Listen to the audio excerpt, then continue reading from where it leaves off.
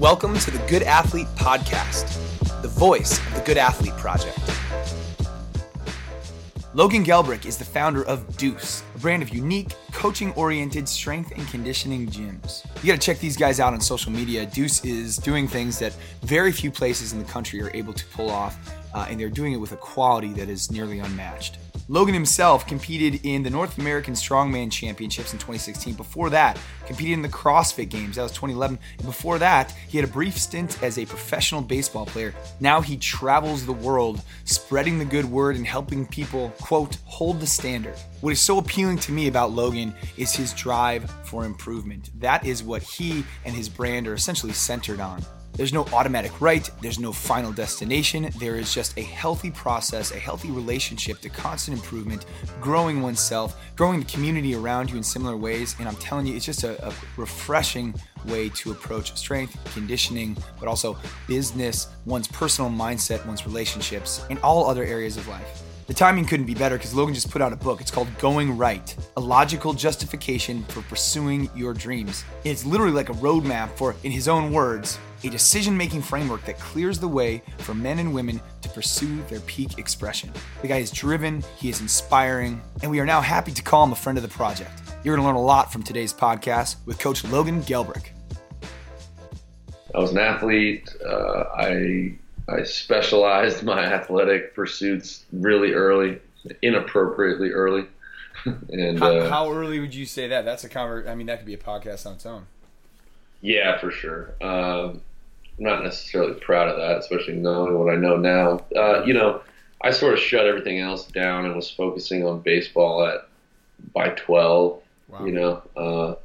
So I played other sports, before that, but I just knew so specifically and so passionately that I wanted to play Major League Baseball that in my little brain I thought that focusing that early would do it. I probably have the exact opposite stance in this chair today. Mm-hmm. But yeah, I was pretty good player at a not so good high school, and played Division I baseball and was, drafted in 2008 by the San Diego Padres. Played a few seasons up and down through their organization, and then my career ended, and it ended way earlier than anyone who is setting goals would want it to end, and so. That puts us to, life 2.0. And I think that transition can really wreck a lot of people. Yep. Folks get lost along the way. There can be some identity issues there. Mm-hmm. I think one of the main. How did it end? Can I ask that before you go on? Yeah, go ahead. What was the question? How did it end? Oh, I just had a not so great 2009 season. I got released, which is how you say I got fired in professional sports. Right. And I'm not the type of person who disagrees with that decision. I think I would have released me if I was, that organization. Mm-hmm. And there was a moment there that off season where it was decision making time, and I could have lengthened my professional career, but I didn't see that choice as one that led to the major leagues. Yeah. And so that made it easy for me to say, hey, I did what I could with this, and now it's time to move in a different direction. Mm-hmm. And I just felt really prepared to move laterally. And, I feel grateful for that. And I think I was able to do that, and this is really important. I was able to move laterally away from baseball into a high-level expression of myself without hedging against my effort in that sport, meaning I didn't kind of pull back the reins on my athletic career to kind of ease the transition. You see what I'm saying? Mm-hmm. I was full on plan A only sold out for this idea of becoming a major league catcher, and not but and I knew I could do other things. Yeah. Right. And it's important that I say that, because I think a lot of, especially young athletes, don't see those two things as possible at the same time. That can kind of jam up our brain a little bit if we don't hear that. And it seems like you either fully commit to this thing and get your heart broken, or you kind of sort of try your best, but not really. Yeah. Because you're really looking into the future, to this plan B thing. And when you're trying to do something extremely difficult, like be the best in the world at something, you can't afford that kind of plan B mentality. We see that. I want to touch on this a little bit. We see, dude, it's like an epidemic in a very specific age range of kids that we work with, who have stigmatized what they call a try-hard. You know what I'm saying? And it's exactly, it's this strange, like an adult can see it immediately. It's like, okay, that group of kids is putting up a defense. They don't want to fall on their face and have given it their all. You know what I mean? There's vulnerability in giving everything you have, and they're just clearly putting that defense up. But you know what I'm talking about, Alex? Or is that, and we're talking about a very specific group, and it's about 1,000 kids in the very centralized location. Try hard is a 4-letter word, but like you say, I mean, you can't go anywhere with that. Yeah, it's an interesting dynamic, and I understand it. Totally. That phenomenon is there because most everyone, including adults, we just don't talk about it. We're afraid. People are afraid, and it feels like the letdown, the come down of a best effort try and a failure is something that is a mirror that is just too big and too scary to face. And there's a paradox there, because you will not ever meet your best self without going there. Yeah. And not going there feels like you can save yourself from this failure thing. And so a lot of what I talk about as a coach, and then later as an author, this theme keeps showing up, which is there's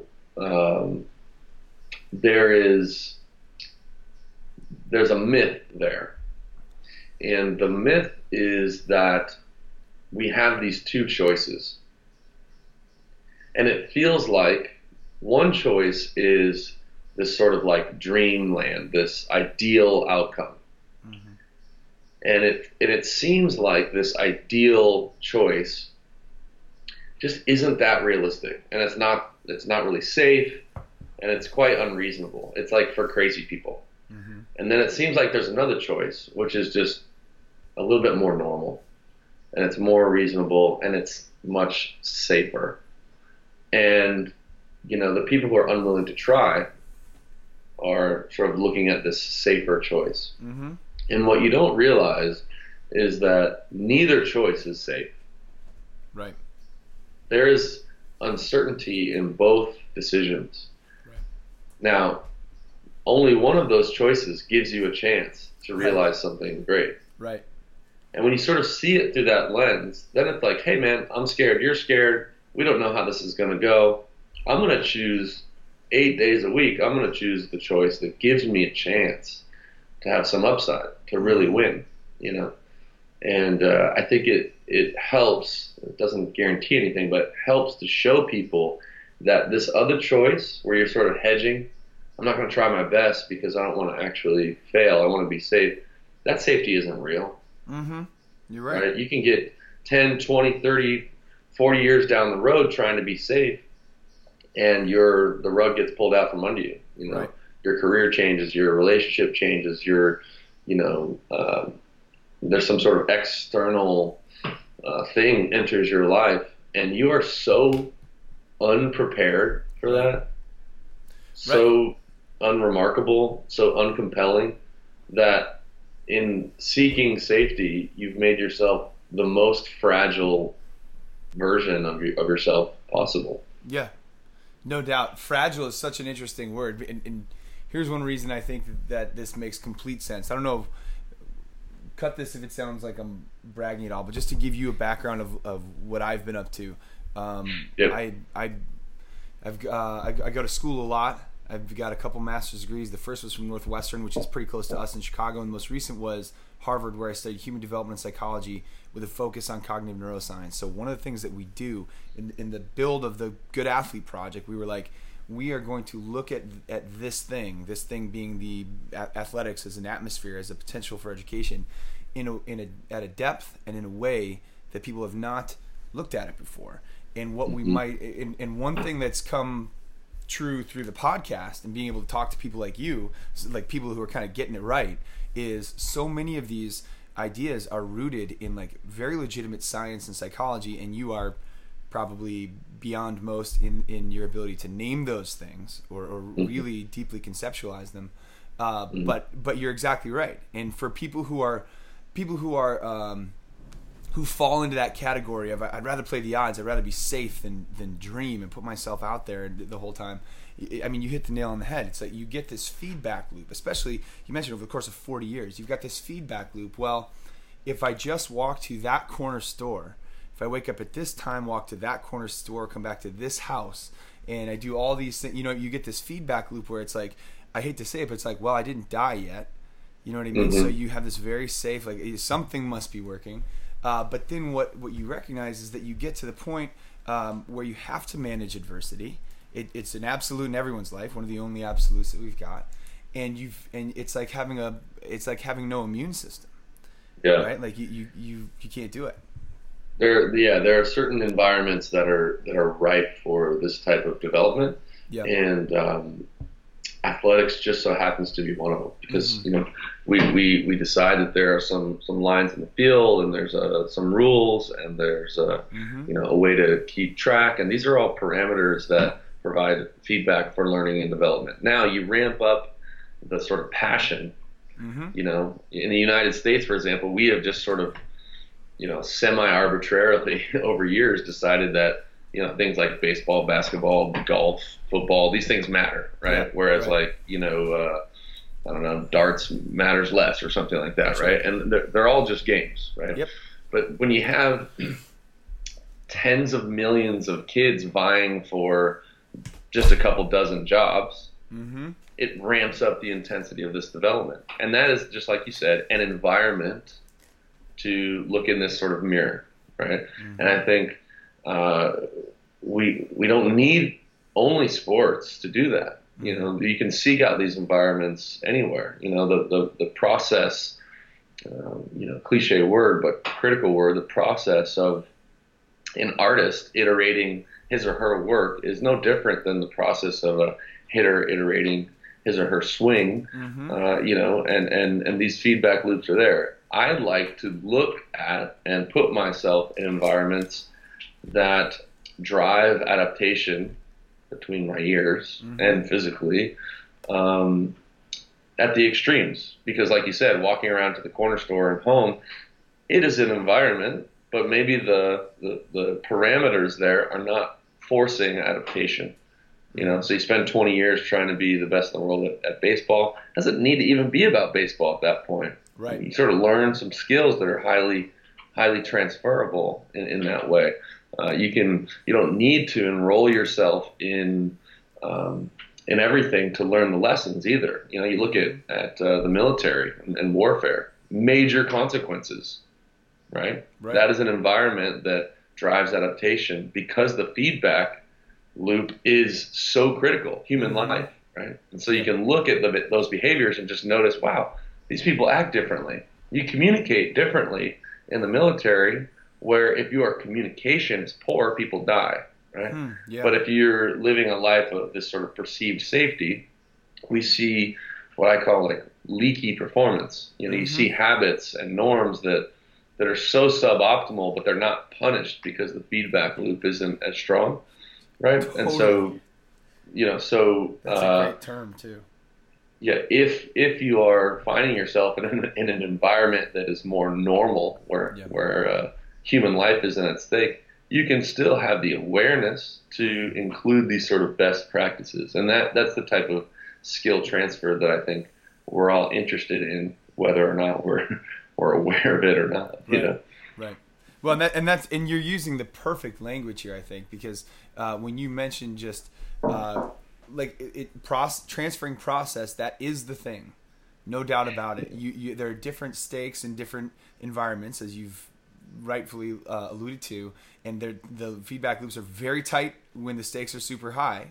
But then in most of our life, and I think this is an unintended consequence of like the positivity movement of whatever the 90s, is that, and again, unintended, because I think absolutely if you could choose to be positive or negative, I mean the choice is obvious, but you don't want to create environments that don't include accountability, because you ultimately will just, the leaky performance will just grow and grow until as emotional beings, it's quite easy and preferable to choose positive stimulus.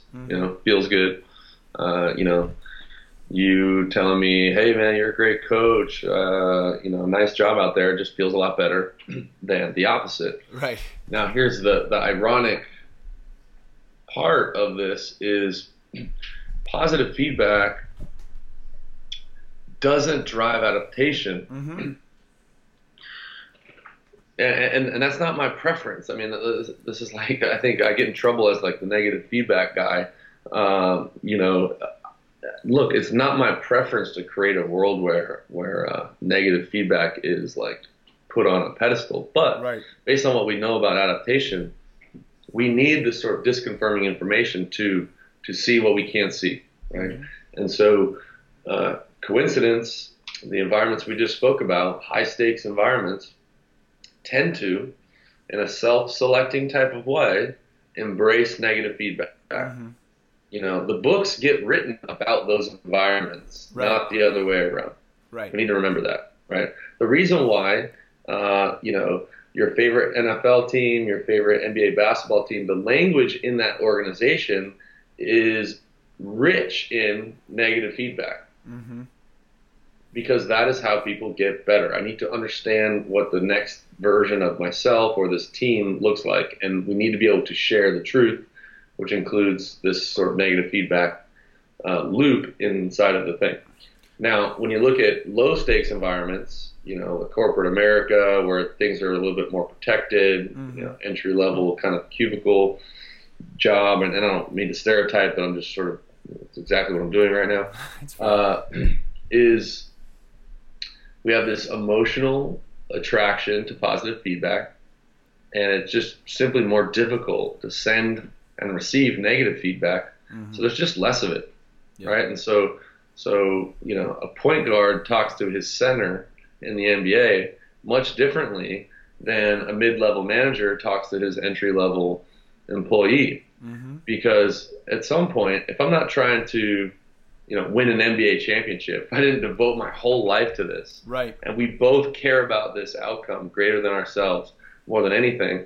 And it just doesn't it doesn't pay for me to tell you, hey, I need you to pick it up in this area. And here's what I'm seeing. You're really deficient in this, that, and the other thing.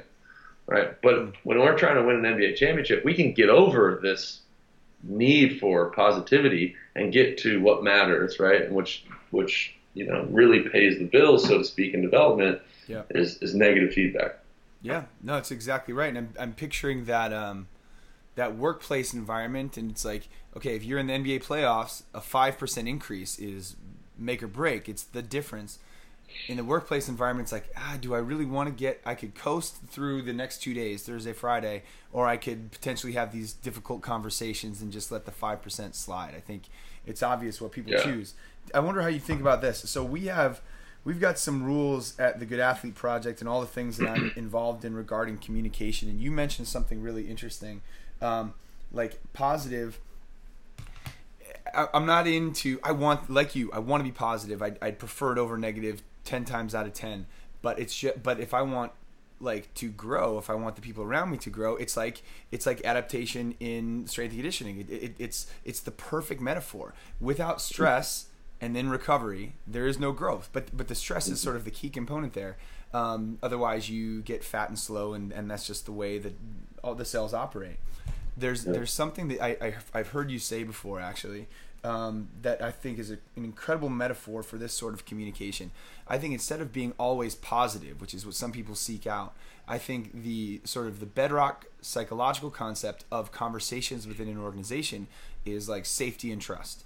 And if it's like, look, when I call you out, I'm not making fun of you. It's not like I'm not mad at you, Jim. It's not you as a person that's wrong, but this behavior does need to be reconsidered. And those are two different things.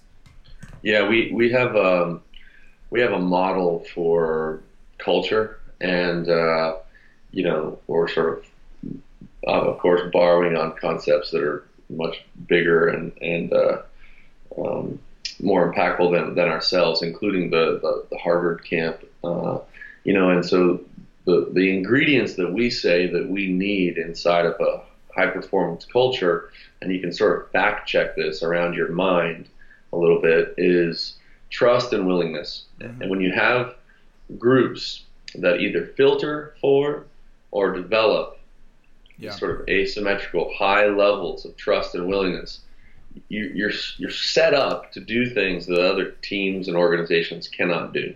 Great, that's a good point.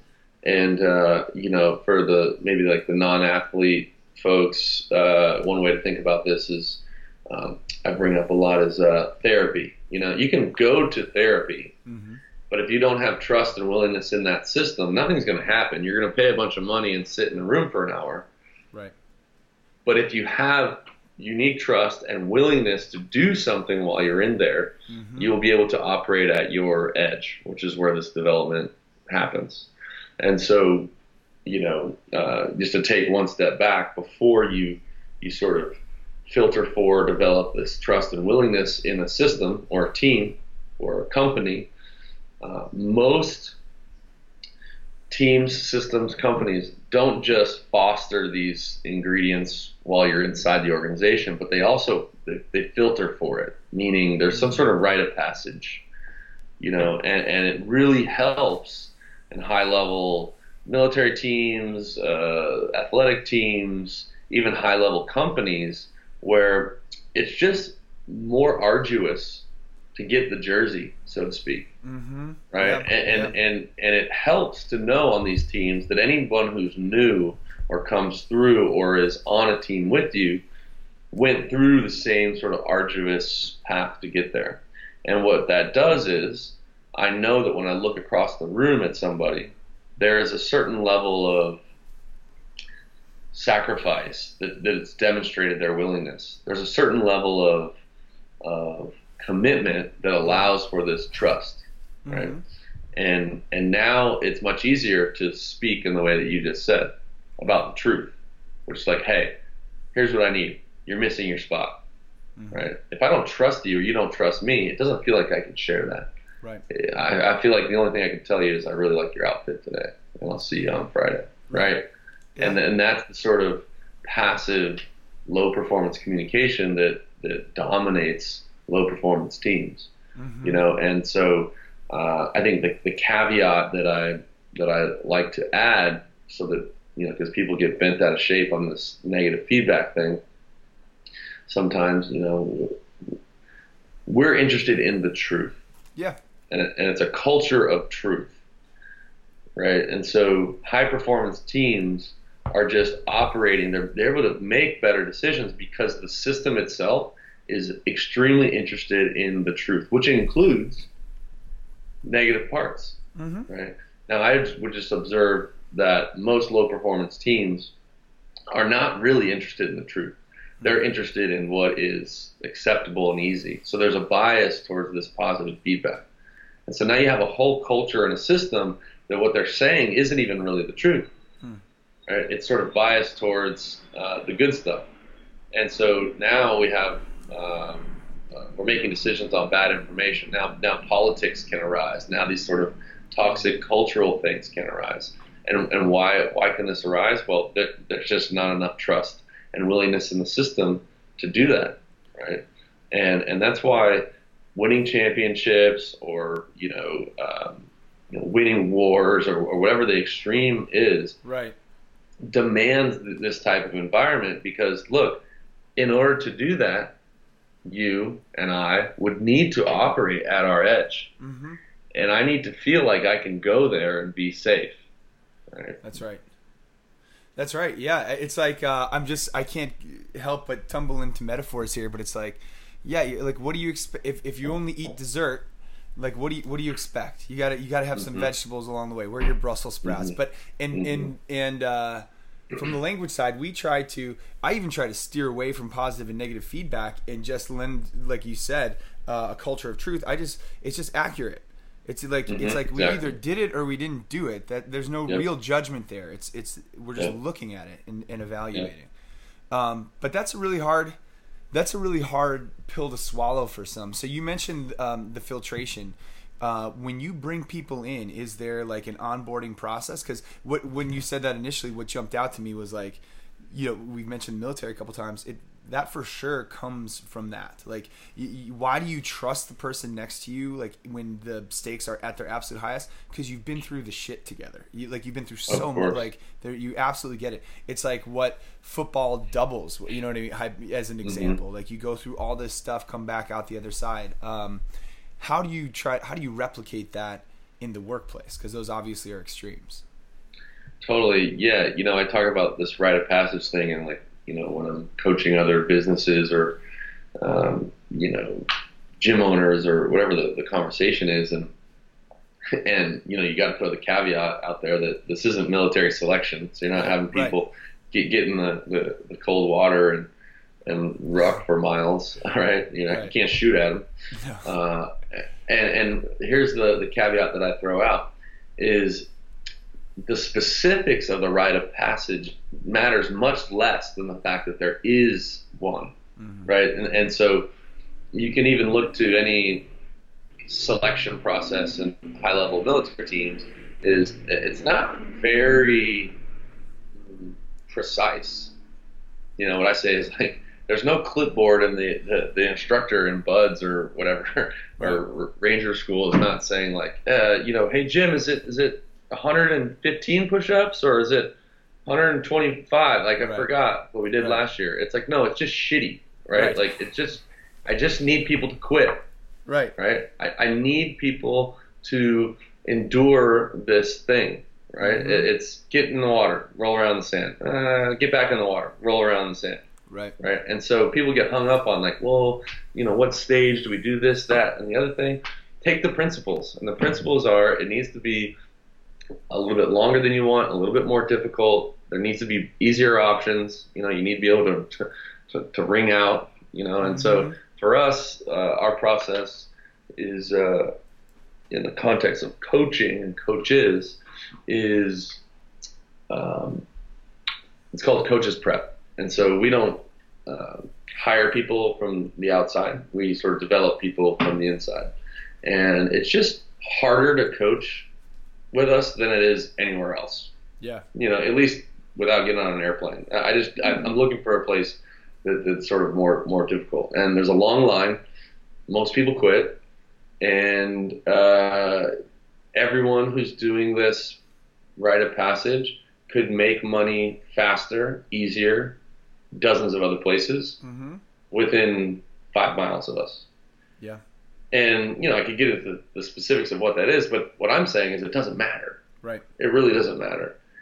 Just those truths are what matter. Because on the other side, what we have are people, and I can say this, staff of people across 3 gyms that wouldn't rather be anywhere else in the world. And that is powerful. That's a secret weapon. We can just do things, provide an experience. We can grow. We can communicate in ways that other teams cannot because of that truth, right? And so this rite of passage is something that is critical to not just who gets on the team, so to speak, but how the team looks and feels. There's a certain ego check where everyone is in this headspace of development, right? There's no like master or masters who are like off the clock in terms of development, right? And so culturally, we have a place where everyone is highly interested in how they can be better. They're highly interested in receiving negative feedback, and we've sort of normalized that and made that sexy. We've made that like a cornerstone of what the organization does, and it just allows us to do things that are going to be, necessary if we're going to do something remarkable and difficult, like be in business, right. And that's just our learning environment. Just like earlier we talked about sport being a feedback loop, environment. Business is that. Yeah. There's just an unlimited amount of people who are trying to do the same thing, and it creates attrition, and it makes it difficult. And you have this this bottom line thing, and you have this this sort of like marketplace that provides the same type of feedback that a strong conference does in right. athletics, or the American League is the business market. That's right. And I wonder, you mentioned, I wonder how many people recognize just how challenging what you've been able to do is. I think it's actually exceptional. Both statistically speaking, how many businesses like yours actually survive and thrive and expand, but just like the daily operations, keeping the lights on. That's very much of interest to me. But I want to hear about, I've been looking at this painting in the back of your room. What I'd like to hear about also, I've been going back and forth. What I'd like to know is, okay, so when you are not like up to your neck in everything, in developing this culture, in consulting other businesses, and everything that you do, a lot of things, what does the other side of you look like? I know that you ride a skateboard to work, it looks like. That's right, yeah. Tell me, let's get some insight into the other things that make you you. Yeah, I think I'm really misconstrued a little bit because I sort of backdoored into a career or a lifestyle that puts me in front of people a lot. Authority and power are weird things because it's given to you. You don't claim it, and if you do claim it, it's not really real. And so I think I've accidentally become someone that people look to for, maybe advice or coaching or something like that. And I'm the most introverted person you've ever met in your life. And so what my life generally looks like is one giant effort to get to a place where I'm by myself. And so, that has me oftentimes reading and writing. I appreciate art. I don't really make art anymore. I used to dabble in that as like a hobbyist, but I feel like with time spent alone, I can do anything, and I just sort of need that, and that's where coffee shows up in my life. Right. I'm like constantly seeking out some sort of place to go introspect, and it's kind of not that flashy or exciting, but that's really what I'm about. I'm with you, man, and that is that's the complicated ecosystem of our own minds in solitude is if, for people who lean into that, it's a really exciting place to be. So you don't even need to go any further. I get it completely. I could spend 8 hours in a coffee shop and barely blink and just go down those sorts of roads, writing whatever it might be. Speaking of writing, can you tell us a little bit about your writing process and how that led you to going right with an R, not a W? Yeah, I see things, or I try to see things on like a system level. And so, kind of from above, I sort of noticed that the writing process, and I made reference to this earlier, the writing process is no different than the skill development process for an athlete, so different than the creative process of an artist, and that is that you have an image in your head. The Anders Ericsson uses the term a mental representation.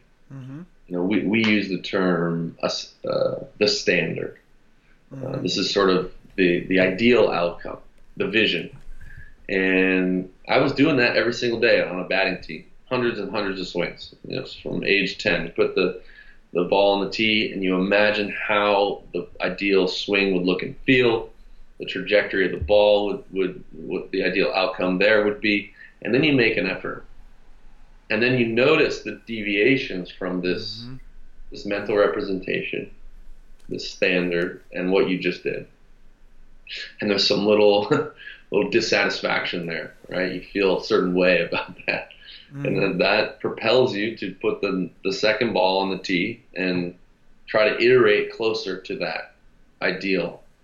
And this is the process. And the closer you can sort of operate to this ideal mental representation, this vision, the better you are.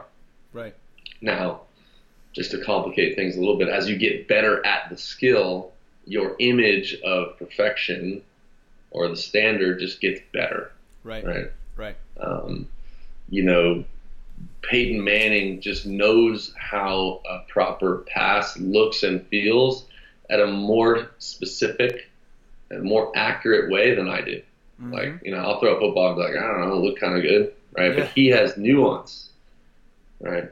And so for me, writing is the same iterative process as the process of trying to be a great hitter or to do anything. And so I have, in my head an idea of what the ideal sentence is, or the ideal paragraph is, or the ideal message is. And then I attempt what's in my mind. Mm-hmm. And then I'm dissatisfied with what I just wrote, and then I write it again. Right. And now you get those reps in just like anything else, and then the iterative process becomes better. People who people love to tell me how bad they are at writing, and that's why they don't do it.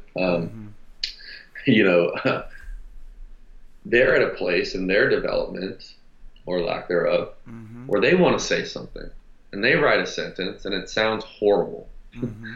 right? And when I write a sentence now today, it might just sound a little better. It's a little closer to the ideal, but neither are there, right? And sort of the secret weapon is the ability to hit backspace and try it again, or put another ball on the tee and try it again. There's no doubt. That's like, I hear that too. And you hear in schools, you hear like, well, I'm bad at math, or, I'm bad at mm-hmm. writing, or whatever it might be. And that's fine. It's probably like because you don't engage with it. Here too, strength and conditioning serves such an incredible metaphor. You would never say, well, I'm really out of shape, and that's why I don't run, or that's why I don't. Right. That's why I don't do things that would otherwise get me. It's really clear in those spaces. But I think if more people kind of got that, the truth in either case, the person who knows that he or she needs to be in shape but does not work out, or the person who knows that they need to get better at math or writing or whatever, but does not engage with it, it comes full circle. It's fear. It's like if I do this, it's going to be painful. I know that there's going to be a gap, and I think if you work to, not to get too artsy here, but Basho is like an ancient haiku poet, which you may know. He has a term like he would spend all day coloring his mind, and then he would just look at the world and write a couple lines, and it was this beautiful thing. Cool. That's cool. And I actually wrote I'll say this, I had a whole show. I had a show, and I wrote a little chapbook of poems called Colors of Mind, and it was just like, because I was so enamored with this idea, this awesome process, that like you color your mind and then you engage. So for that reason, like things like swimming's the best workout I could ever do, because I'm really bad at it. I'm so inefficient that I burn so many calories just trying to stay afloat, stay above water. Exactly. Yeah. So I really have, very thankfully, because I didn't start like that, I'm open to leaning into those things now, to lean into the discomfort, because I know that's where growth happens. And then as you kind of learn more about like what growth actually is, you're like, not only am I excited for that, but there literally is no other way. I can't stand on deck and get better at swimming. Yeah, there's sort of two things at play here, and I think one's a more micro thing, and it's an acute thing, and one's more of a macro view of it. And the micro one is because of fear and the sort of burden of responsibility that I think we all feel, consciously or subconsciously.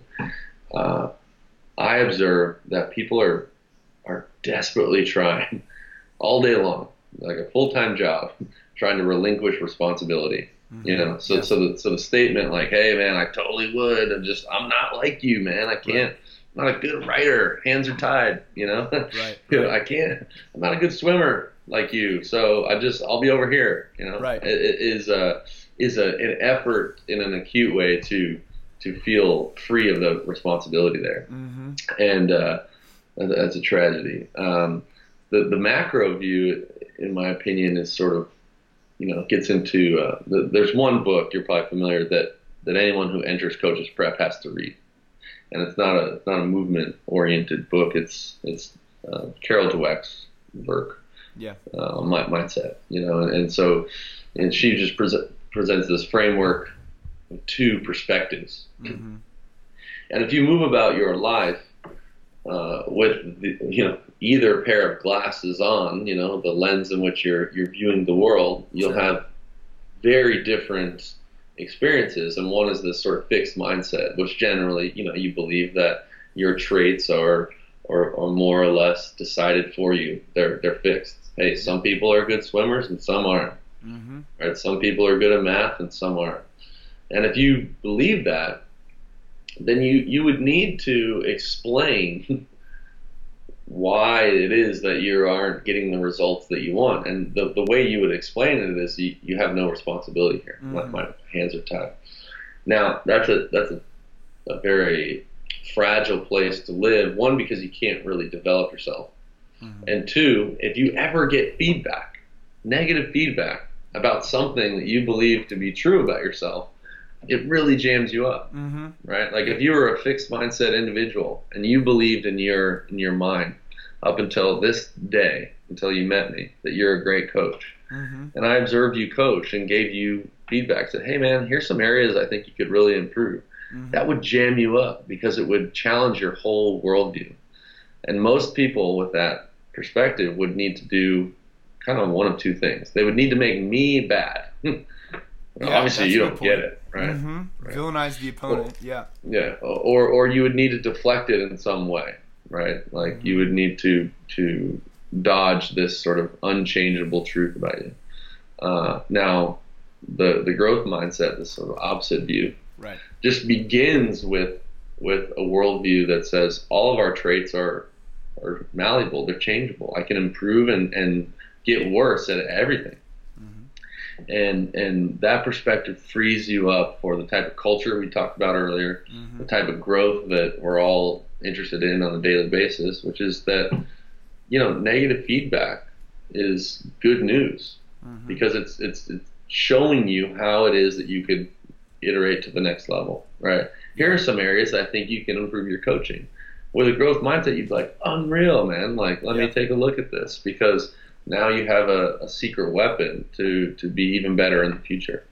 Dude, I've got to tell you a quick story, and this is so I coach football, and I coached the defensive line for a team, a big school just north of Chicago, and we played our crosstown rival who we've been playing for more than 100 years. It's the oldest high school rivalry in the state.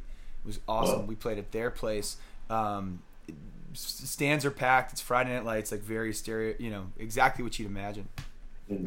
And our D line play. I'm getting the chills thinking about it. They were lights out. We had 11 sacks. I mean, that's unheard of. 11 sacks. It was like first half was under 50 yards rushing. Like they were just crushing. I'm so proud of I might still have the article. Yeah, I still talk to those guys today. And I'm not kidding, dude. I wish you could have been there to kind of pat them on the back after I talked to him after the game, because one of the first things I said was, congratulations, you earned every success you had tonight. You earned, and I went over that, and then I said, and here's what I think, Keen. I think you didn't hug the corner tight enough, and you got too much depth off the tap. And I think we left one or two out there still. We could have taken 11 to 13, and but I get challenged with that too, because I'm like, no, let them celebrate. I'm like, we're celebrating it. We're celebrating it, and the ultimate optimism is recognizing that we still, even after this wonderful game, we still haven't reached our peak. Like, that's optimism. That's not negative. That is like, holy cow, this thing could be at another level. And that environment is one, it sounds like, that would allow for that type of communication. Right. That you wouldn't need to like double down and like explain all of this. They'd be like, yeah, no, for sure. I missed my cut, and here's where we need to be, and I'm highly interested in you saying that, right?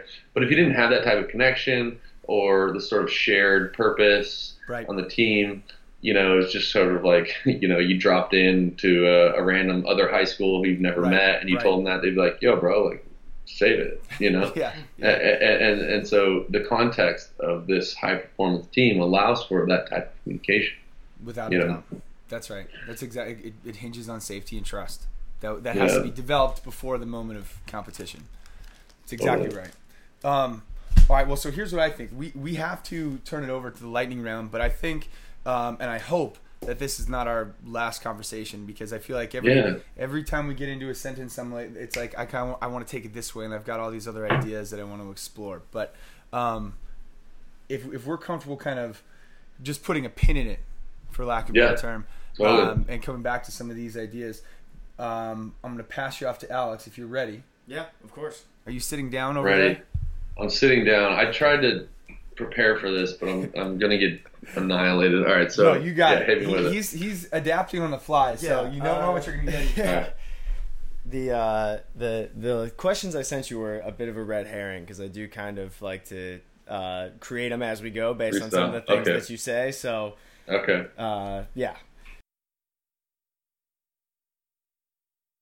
What was your first job? Damn. I'm weird. I didn't really have a first job. My first real job was professional baseball. So I did eliminate as a kid, but I didn't work at the local restaurant or whatever. I was an athlete junkie. That's a new one, I'll say. Most first jobs are like, I worked at the supermarket, like you said, worked at the coffee shop. It's like, I was a professional baseball player. That's a new one. What was the first album you ever bought and the first concert you ever went to? Oh, shit. Okay, this is a great story. Okay, so first album that I ever owned was bought for me, and this was Christmas, who knows when, and that was Eric Clapton Unplugged. Ooh, pretty good. A great one. Yeah. First album I ever bought, though? Yeah. All right, so that was Montel Jordan.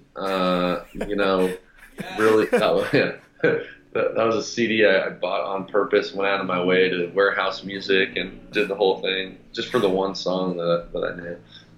This Is How We Do It, of course. Yeah, of course. First, I just told the story the other day. First concert I ever went to was my buddy's 13th birthday. I was so nervous to ask my parents if I could go.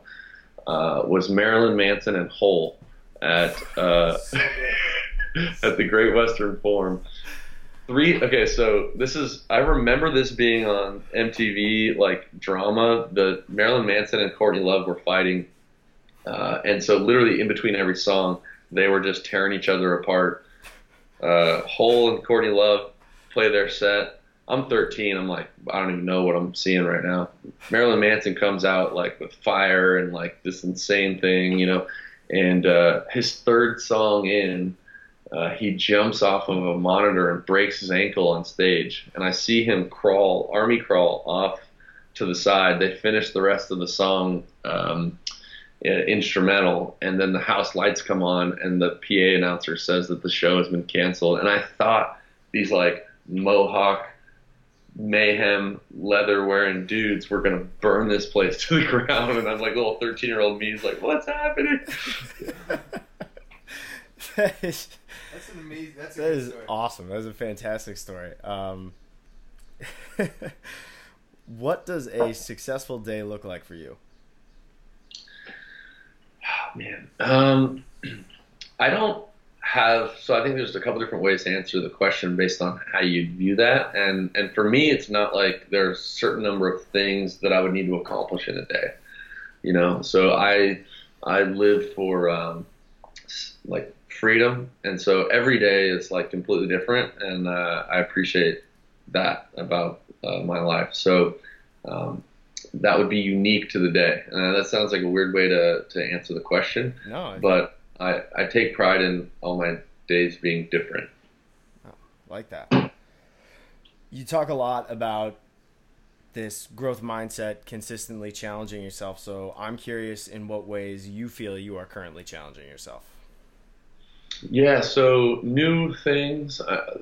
Writing the book was the adversity that I sort of chose for myself for the last 3.5 years, and that I'm just a different person because of that. In a physical sense, I've been enrolled in a jiu-jitsu practice, and so that's an interesting one that is kind of moving the needle for me in a different way. Nice. Yeah. So you just mentioned your book. Yeah. What was an unexpected enjoyment that came from that, and then what were some unexpected frustrations as well that came with writing the book? Well, whereas I knew the book was going to be this sort of bout with adversity that would sort of drive my own development, it became extremely meta. Like I was literally living the exact process of the book itself, because it was my edge. It was the most difficult thing I could imagine doing. And the book is sort of all about like paving the way for why we ought to be doing this thing. And here's what's interesting about that. And this is the beautiful part. This is like the beautiful part of this two-sided question. Knowing that it's difficult and knowing everything that we all know as coaches about adversity and like doing the thing doesn't make it any easier. And I think it takes being in the ring, so to speak, to recognize that. You know, you can start to feel theoretical about this sort of like, hey man, we need to like challenge ourselves and adversity strikes and, you know, we're going to lean into that and all that. It still hits extremely hard. And it's so funny how we talk ourselves out of or somehow expect it to be different. You know, by definition, has to be horribly difficult. And so I sort of forgot that the peak, top end limit of my ability feels that way. And that was a beautiful thing to tap into again after like my baseball career. Yeah. You know, the negative part or the sort of difficult part is I couldn't have imagined how difficult that was going to be. And you go through the complete spectrum of human emotion. I wanted to quit. It affected me beyond just the project. Writing that book almost cost me my whole life. And I can't articulate how difficult that was. Wow. So we have this concept at the Good Athlete Project called kind coaches. A coach who is able to be kind when they need to be, also tough on you when they need to be. And I think based it not only on our conversation today, but what we know about you, I think that you're definitely one of those people that falls into that category. I was wondering if there was someone in your life who you've come across, whether it was a coach of yours in baseball or while you were building your business, that you felt fit into that mold of being a kind coach and having that both sides to them, of being able to be tough on you when they needed to be, but also kind in that way. Oh gosh, of course. The example that's coming to mind, and I was fortunate to have great coaches throughout my whole career, but a gentleman by the name of Tommy Butler and he passed away late last year, actually. And he was a baseball scout for the Chicago White Sox, actually. And he's from out here. That's right.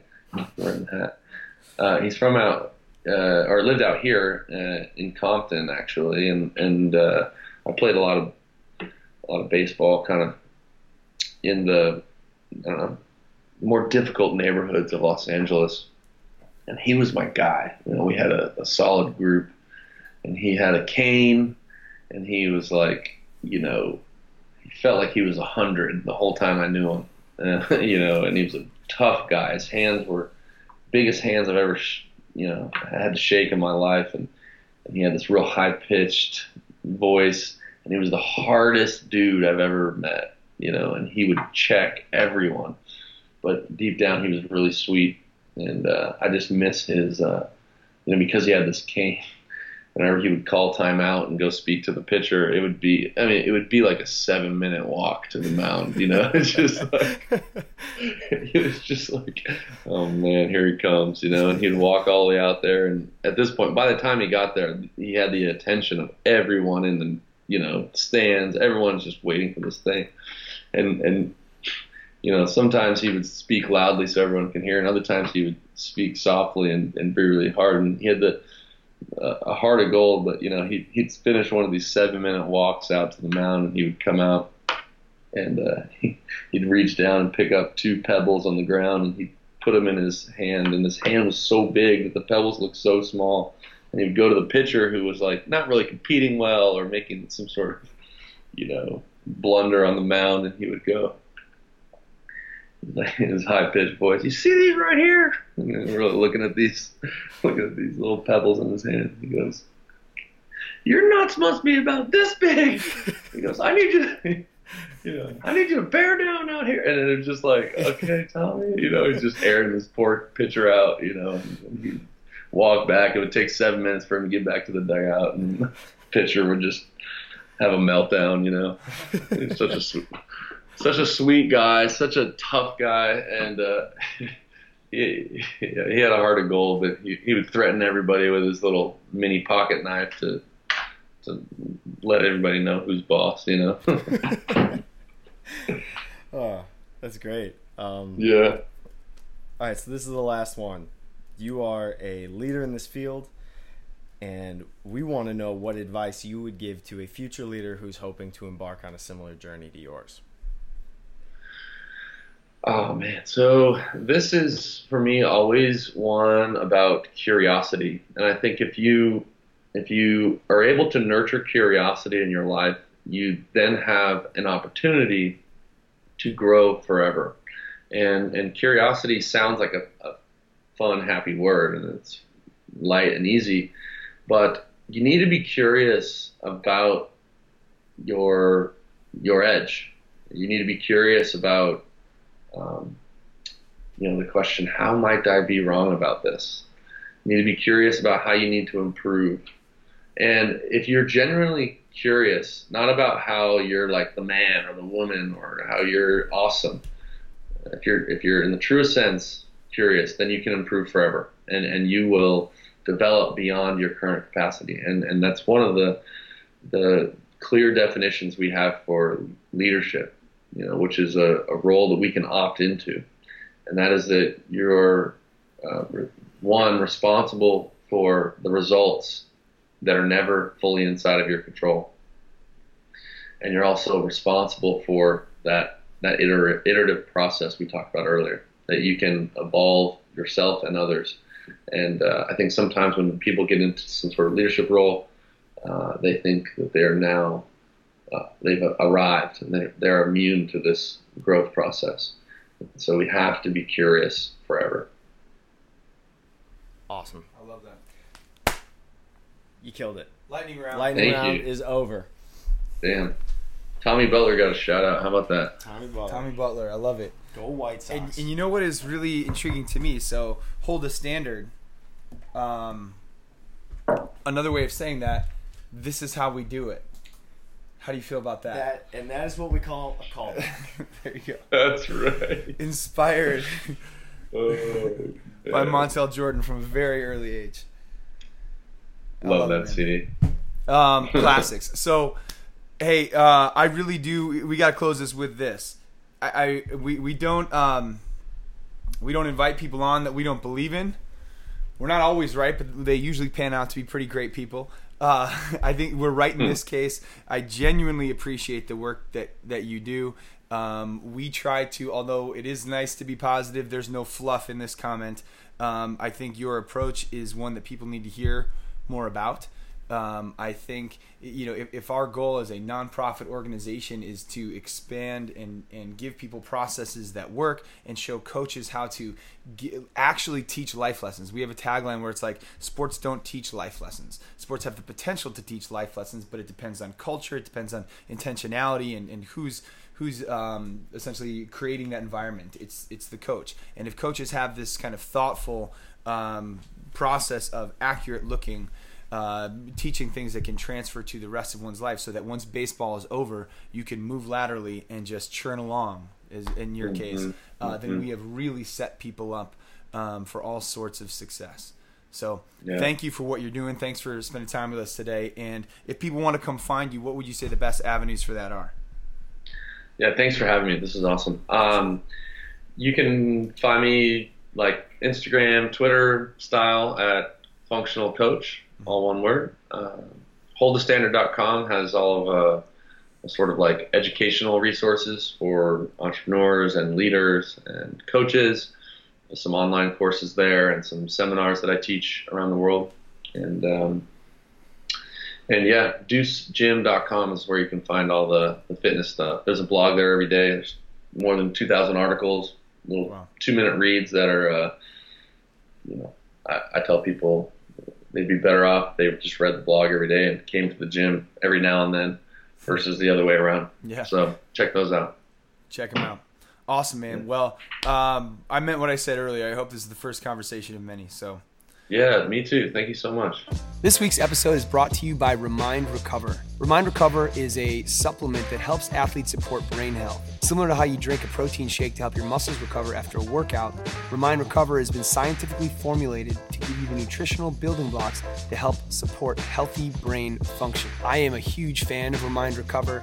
It is as close to the science as any supplement I've seen, and feel free to check out their website for more. It's remindrecover.com. And when you go there, if you want to place an order, and I recommend it, use the code GOODATHLETE for a discount on checkout.